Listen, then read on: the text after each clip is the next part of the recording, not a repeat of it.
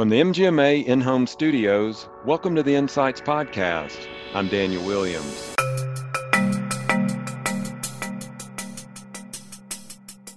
Things in the world happen that are crazy. And if you have the chance to own real estate, if you have a chance to diversify your assets, if you have a chance to take more control of your space situation, I think owning real estate is a phenomenal situation that you should at least consider. That's Colin Carr talking about potential real estate opportunities for medical practices. We'll hear more from Colin on reassessing space design in a medical practice, leasing versus purchasing real estate, and how to assess your real estate options. But first, a word from our sponsors.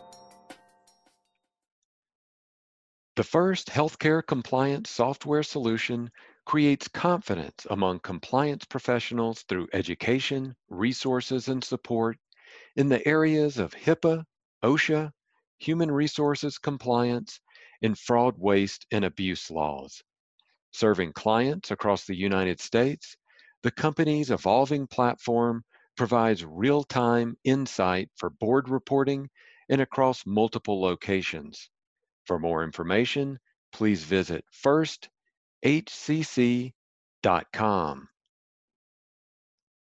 A proven payment solution for patients' out-of-pocket cost, the CareCredit Health, Wellness, and Personal Care Credit Card gives cardholders a convenient way to pay for treatments and procedures. CareCredit can help reduce time and effort devoted to billing and collections while increasing patient satisfaction. Learn more about how CareCredit helps providers deliver a better patient financial experience at carecredit.com/MGMA podcast.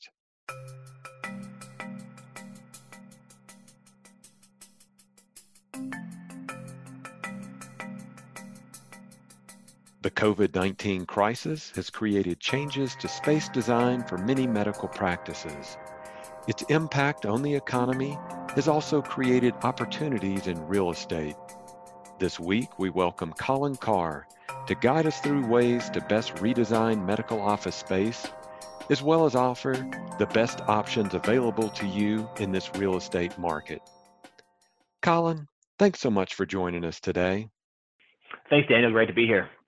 Now, you and I were meeting last year, just about this time, about a year ago, as we were ramping up for MGMA's annual conference in New Orleans.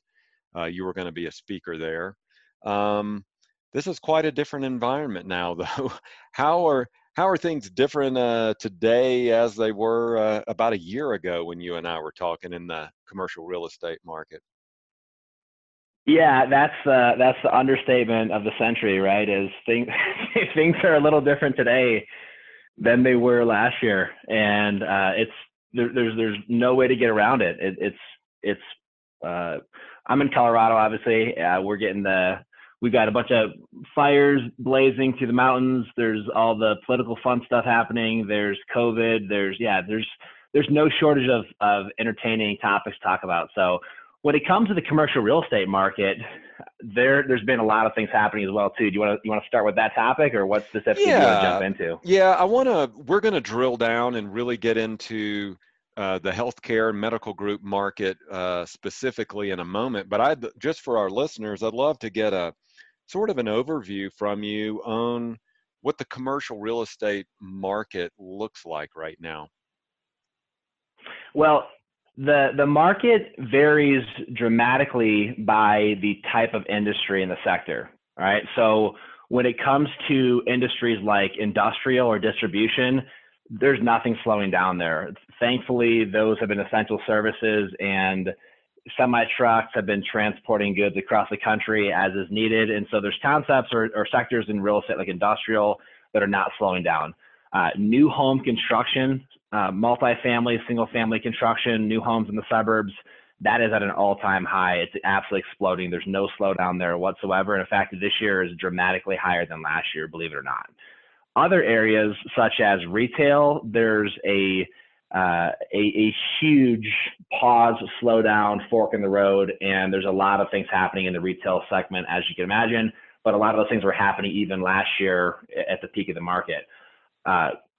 Relating to this podcast and this audience, when it comes to healthcare real estate, the good news is that despite a lot of the crazy, the majority of landlords are working with healthcare providers to weather the storm because they know that healthcare is one of the strongest industries in the country. They know they're going to get some vacancy because of what's happening with other businesses and companies going out. And if they have to put their money on any sector, any industry, they want to put it on healthcare. And so most landlords are working with healthcare providers to bridge this gap, to weather the storm. And we are very optimistic with healthcare providers' ability to do just that, get through this time. And we think there's actually some really exciting opportunities for healthcare providers, both now and in the near future. What do you see as an opportunity right now for, a practice administrator, a medical practice leader who makes those real estate decisions for their practice? Where are the biggest opportunities right now and looking ahead? Well, it starts with the idea of what we just hinted at briefly, which is landlords know they're going to get additional vacancy. Some landlords have already had some companies or businesses go out, and it depends on what type of property we're talking about. If it's a medical campus or hospital campus, that's different than maybe a traditional office building or retail strip center. It depends on what type of property your space is located in. But landlords have seen increased vacancy. They know they're going to receive additional vacancies coming up. And so their game plan is to secure the most qualified tenants that have the highest probability of succeeding, and then lock them into leases to where it helps mitigate their risk in the future, and it helps keep their buildings occupied.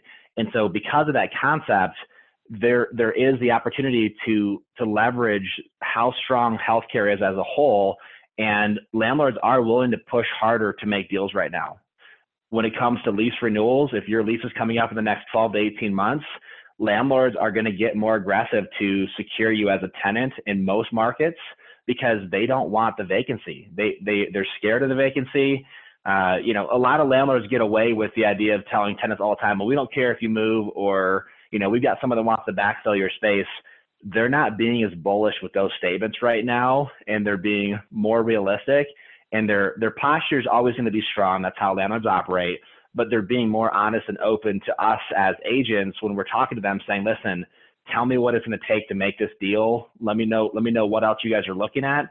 And landlords want to make deals right now. And so I'm not saying this is 2008 or 2009 or 2001 or 2 after the market fully crashed, but landlords right now are willing to give better deals than they were 7 or 8 months ago prior to this happening.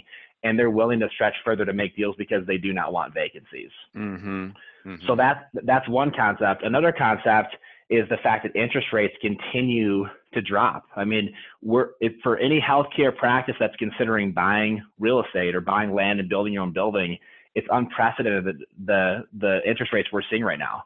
I mean, we're seeing rates in the 3s and the 4s and the 5s. I mean, we've got clients that are buying buildings right now and getting fixed rates in the mid 3s or getting variable rates in the low 3s.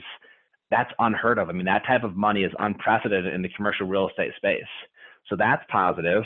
And then a couple other areas that are positive and lead for optimism is that a lot of construction commercially has slowed down.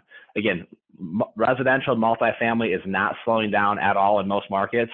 But there's a lot of larger commercial projects. There's government projects, university projects, civic projects. Those are slowing down. There's a lot of commercial projects that are finishing up right now. And if you speak to most commercial contractors, they don't have the same pipelines they had prior to COVID. And a lot of the subcontractors don't either. And so we're seeing construction costs already start to dip. And we're seeing better pricing today than we've seen over the last several years.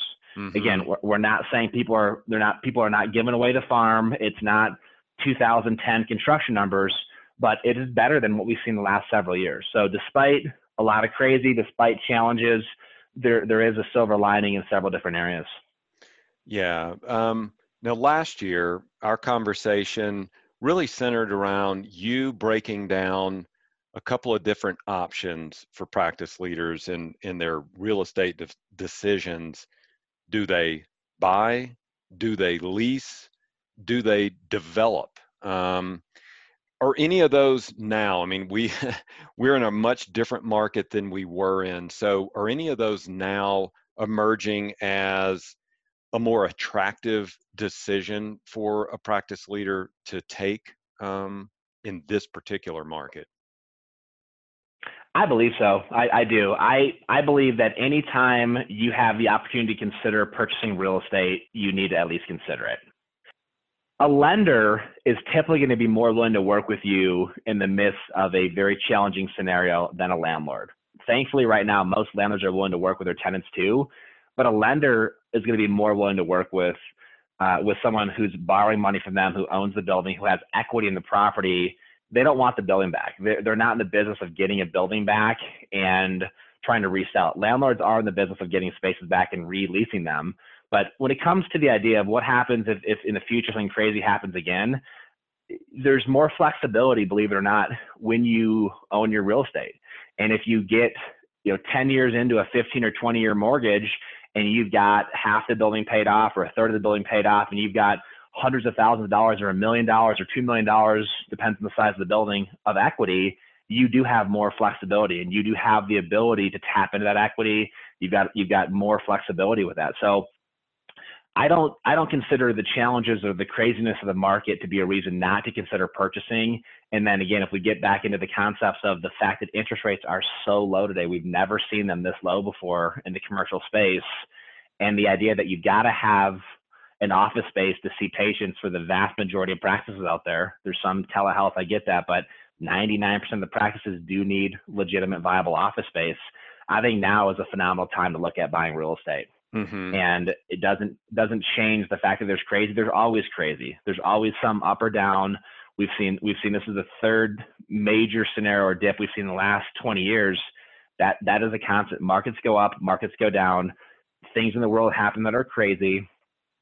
And if you have the chance to own real estate, if you have a chance to diversify your assets, if you have a chance to take more control of your space situation, I think owning real estate is a phenomenal situation that you should at least consider. Mm-hmm. As we know, in the healthcare space, the communication between practices and patients has dramatically changed in many ways during the pandemic. We've seen regulations, loosened, so to speak, on telehealth. So there's been a lot of virtual visits. I'm just curious, from your line of business, have you made adjustments then when you're showing property, when you're communicating with clients? Are you doing more virtual, or what does that look like now as compared to 6-8 months ago? Yeah, that's a great question. It really varies state by state. There are some states, as you know, that have been affected at a much higher level and have had much tighter restrictions. There's other states that we operate in that really not a whole lot changed. Real estate stayed an essential service, and believe it or not, our activities didn't very much. Other states, we were locked down and basically forced to do everything virtually. So we've got some markets where, yes, we've done a lot more virtual property tours. We might have had one of our agents go to a space and take video of the space, walk the space, do a FaceTime, or a live cast of it and walk them through it. But as a whole, we've done the best we can from a commercial real estate perspective to limit who's at the space, give the spatial distance that's required, and then make sure that everyone's in mask and that everyone's handling it appropriately. And so we've still been able to show spaces, walk properties, get the key vendors in the space like the architects and the contractors. And as a whole, our world has not changed as much as most people's. Okay. Let's get a really good snapshot then. We've been talking about the larger market, the macro market, but let's drill down to what the real commercial real estate market looked like for medical groups and physician practices. Let's take a snapshot just prior to COVID-19 hitting. What did it look like at that point in time? Essentially all-time highs in every category. All-time highs in lease rates, all-time highs in purchase prices as far as purchase per square foot, price per square foot, all-time highs in construction costs. Thankfully, we had very competitive interest rates there, but I mean, it is as strong and as bull of a market as you could possibly have. the pendulum really was in favor of the landlords. They're still looking to make good deals, still willing to give very legitimate concessions to high quality tenants such as healthcare providers. But it was 100% a landlord market, and inventory was low, vacancy is low, just all the things that lead for the landlord to have an upper hand.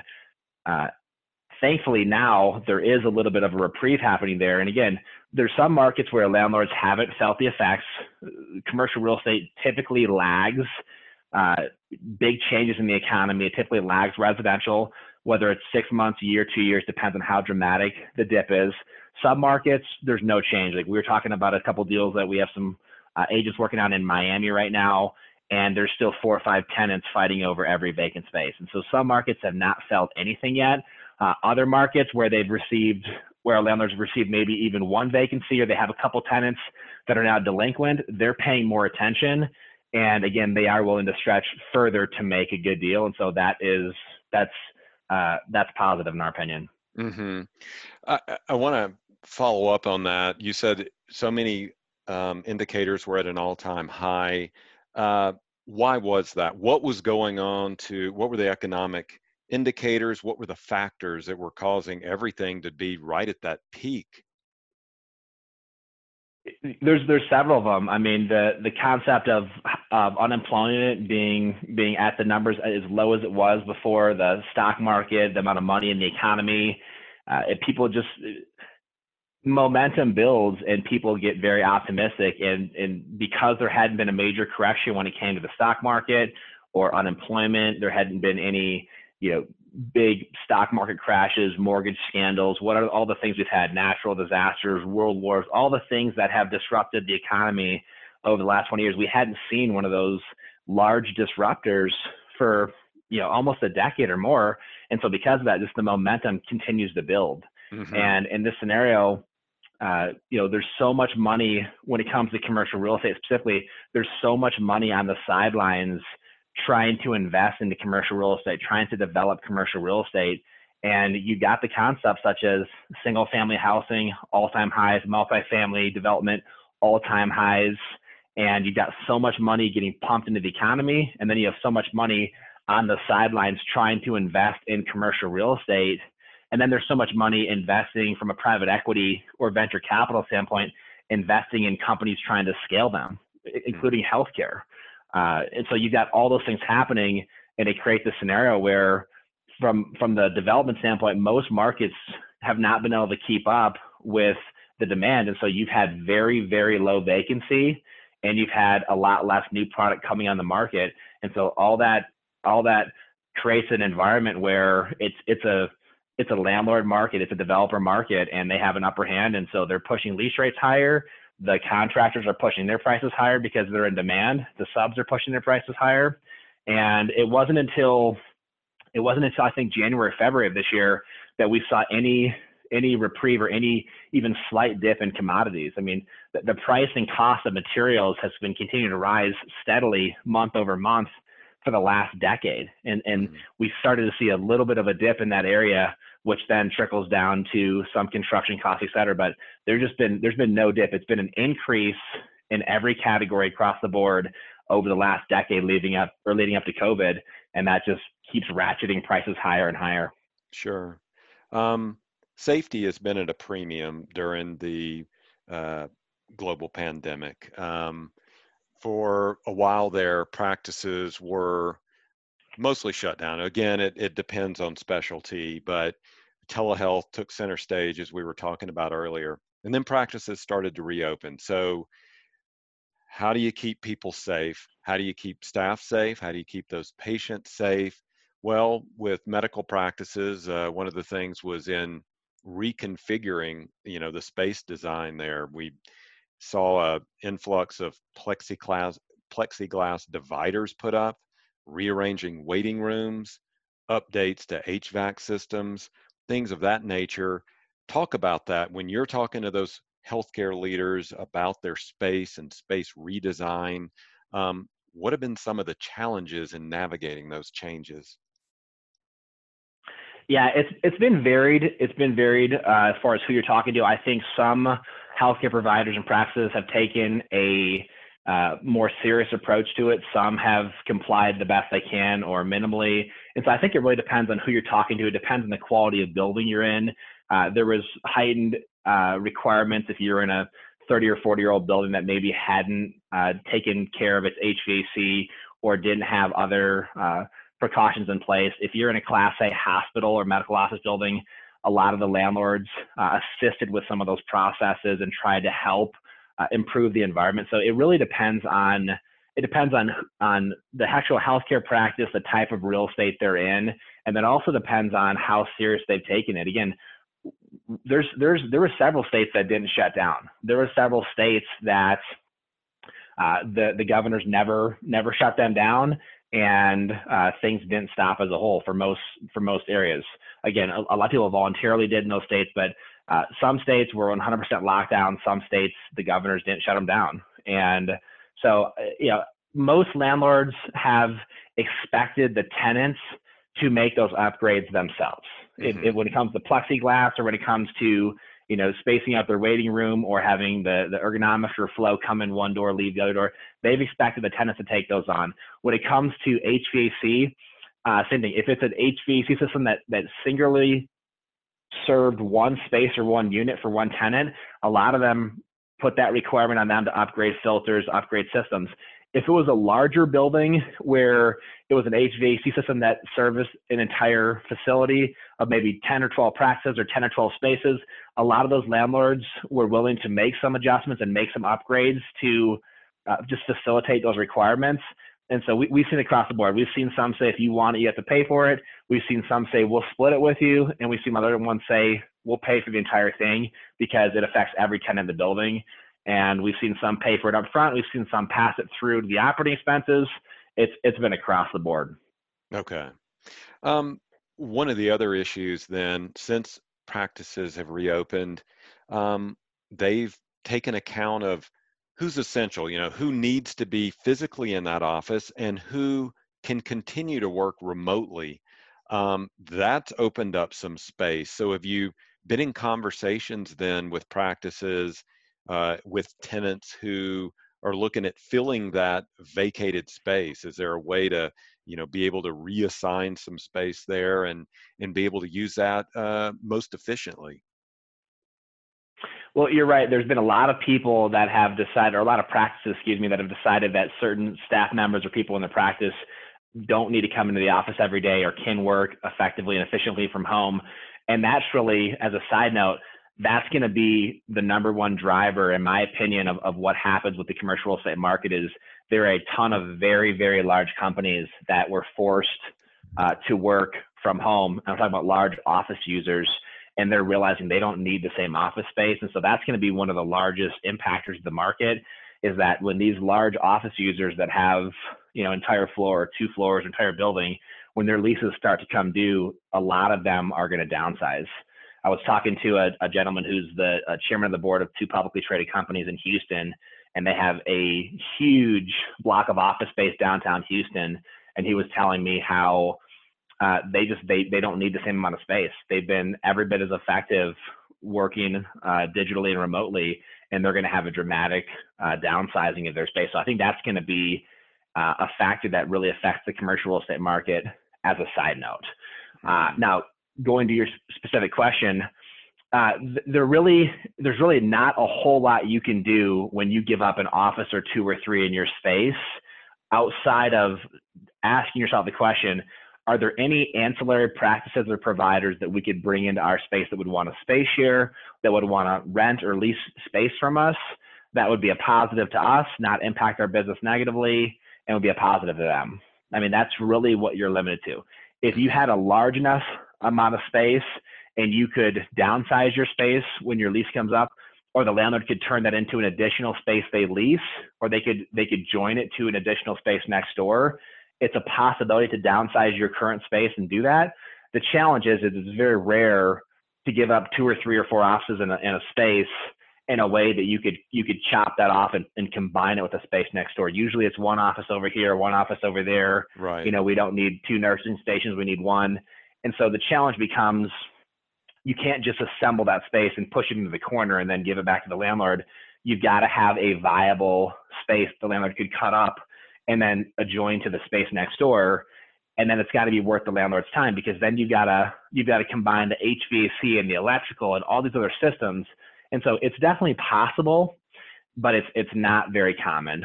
And so that leaves you essentially with the idea of, are there any other providers? Are there any other services? Is there a therapy service? Is there a specialist? Is there anyone else that you could bring in that maybe would like to rent or lease space from you a few days a week, or space share? If that's the case, possibly. But the quick answer to this is that there's not a whole lot you can do, unfortunately, when you have a couple offices go vacant outside of one or two of those scenarios. And both of those usually have a minimal success rate. Right. Let's look at it this way then.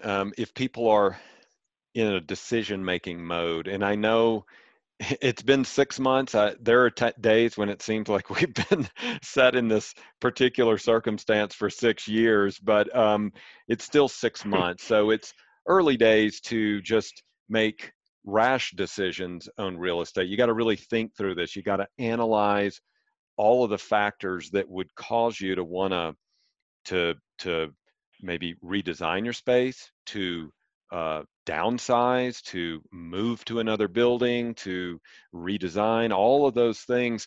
So what are some of those factors? You've touched on several of those. If it is, hey, we're really optimizing, we're being very efficient with part of our staff now working remotely full time, so maybe we can take advantage of that.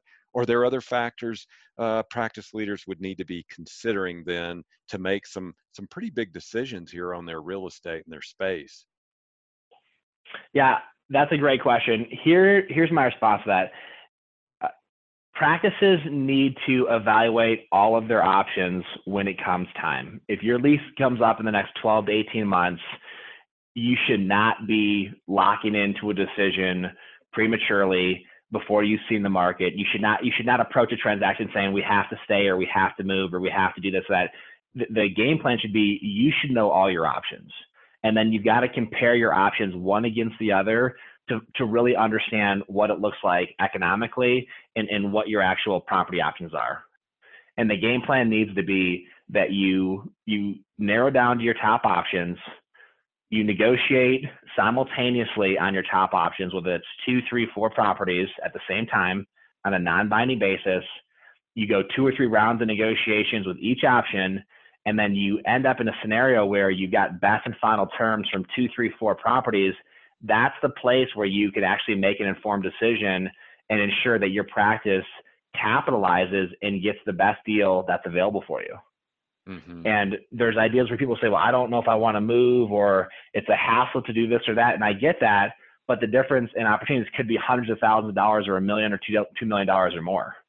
And so you can't take the idea of, well, this is easier, so I'm going to just do this, or we don't want to move, or, whatever the excuse is. Like, you can have a preference, you can lean towards that, but if you're going to capitalize right now, you've got to understand all your options, because there's scenarios out there that people are not considering that could save them a ton of money. There's people right now that could purchase their own facilities or their own buildings, and the effective cost of owning versus leasing over the next 20 years could be a several $1 million swing in their favor. And likewise, there's other scenarios where people could consider, relocating, and it can have a dramatic savings for them, or upgrade their building. At the end of the day, if you do end up staying in your current space, here's what I can tell you. If you actually understand the market and you take the time to get out there and look at other properties and negotiate with other landlords, you're going to have so much more leverage and such a stronger posture with your current landlord that it's going to result in a much better deal for you. Right. At the end of the day, even if you decide to stay, you want to get the best deal possible. You're not going to get that if you don't know other options and you can't leverage them against your current landlord. The landlord has to know you have other options and has to have a concern or a fear that they might lose you. Otherwise, you're not going to see the best deal points, period. I think that's the important thing. You've used the term leverage several times, and you made a point that at least for a decade or so, the landlord's been in the driver's seat. They've been able to use the leverage, and then what you were pointing to is tenants now, for the first time in a long time, have leverage. So how can they best use that? What are some action steps they can do, even if they're planning to stay in that space, to renegotiate a lease, to look at making some decisions now so it can be beneficial to them? Absolutely. The first thing you can do is hire someone to exclusively represent your interests and your needs. And here's why. The landlord knows when the practice manager, the administrator, or one of the doctors calls them, the landlord knows that that person doesn't know what they're doing. Doesn't mean they're not intelligent, doesn't mean they're not savvy in other areas, doesn't mean they're not strong financially. It means when it comes to commercial real estate, that's not the strategy. All right. The strategy is you hire someone who specializes in representing healthcare providers, and they're going to quarterback or lead the process for you. When the landlord hears that person on the other end of the phone, or they receive the email from them communicating, they know that that practice is serious about their options because they took the time to engage an expert. And then that expert begins talking to the landlord and informing the landlord that the practice is out looking at other properties. They're looking at options to purchase. They're looking at options to lease. They're considering everything that's available to them right now. And that communicates to the landlord that they're going to have to compete for your business, for your occupancy in that space. That's a whole different scenario. When the doctor or the administrator, the manager calls the landlord and asks questions like, what would you do for me? Or would you send me a proposal? What that communicates is, and this is what the landlord hears, is I have no idea what I'm doing. If I knew the market, I'd be sending you an offer versus asking you for an offer.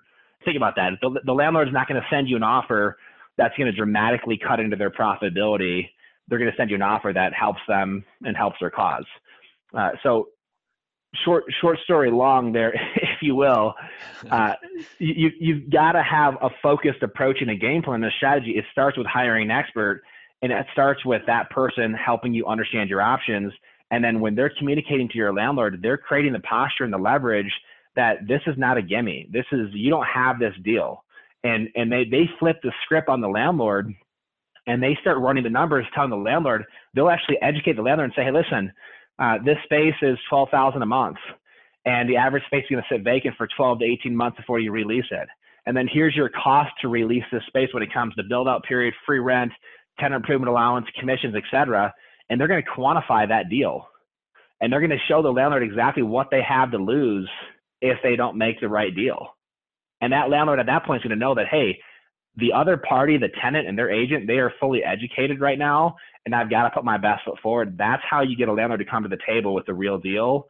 And the difference there is usually hundreds of thousands of dollars, if not more, compared to the approach of what would you do for me, or would you send me a proposal, or we're not sure what we're going to do, or any other thing that unfortunately managers, administrators, doctors will tell the landlord inadvertently. Mm-hmm. Final thought here then.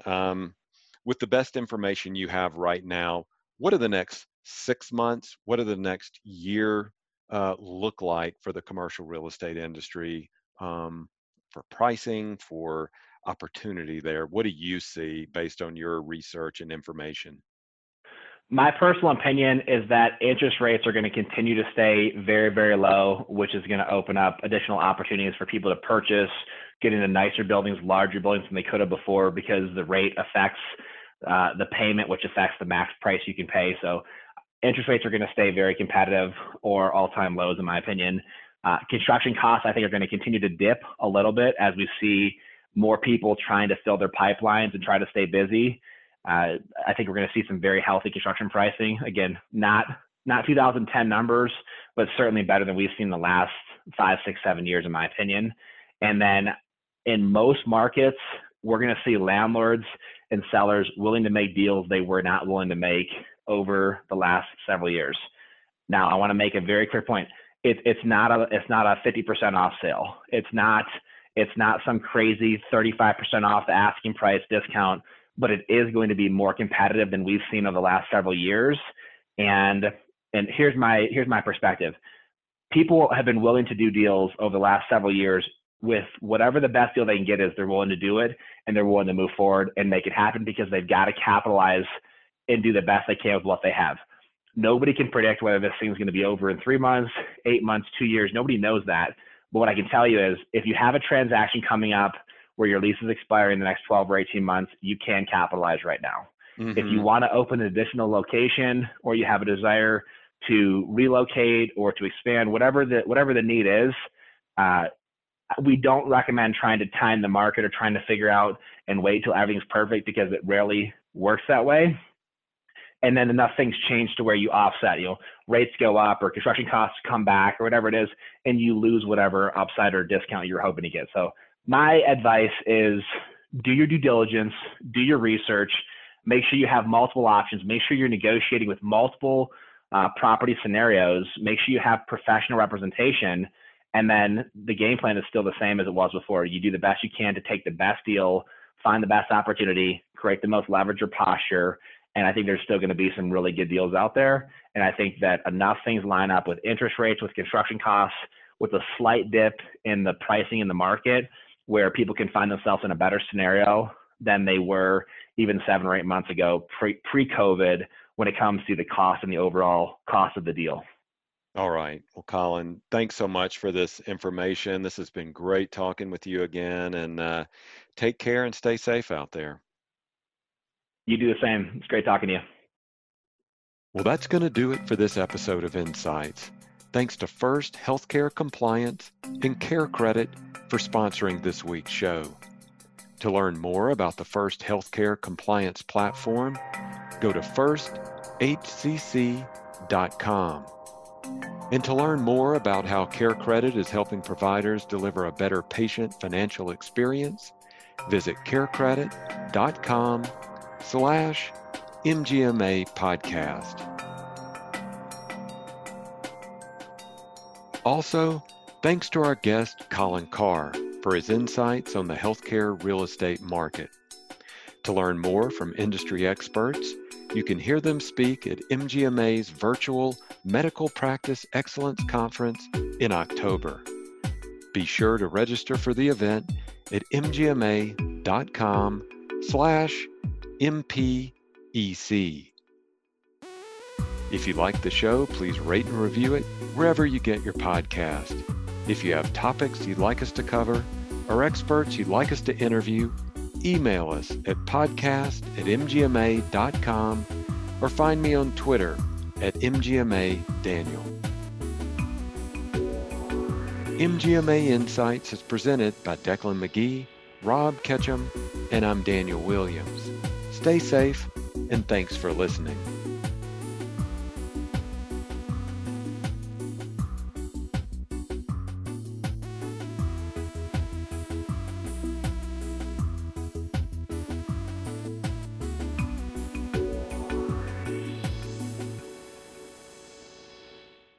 Hi, this is Declan McGee, one of the producers for the MGMA Insights podcast. If you like the work we're doing, please consider becoming an MGMA member. Learn more at mgma.com/membership. Thanks.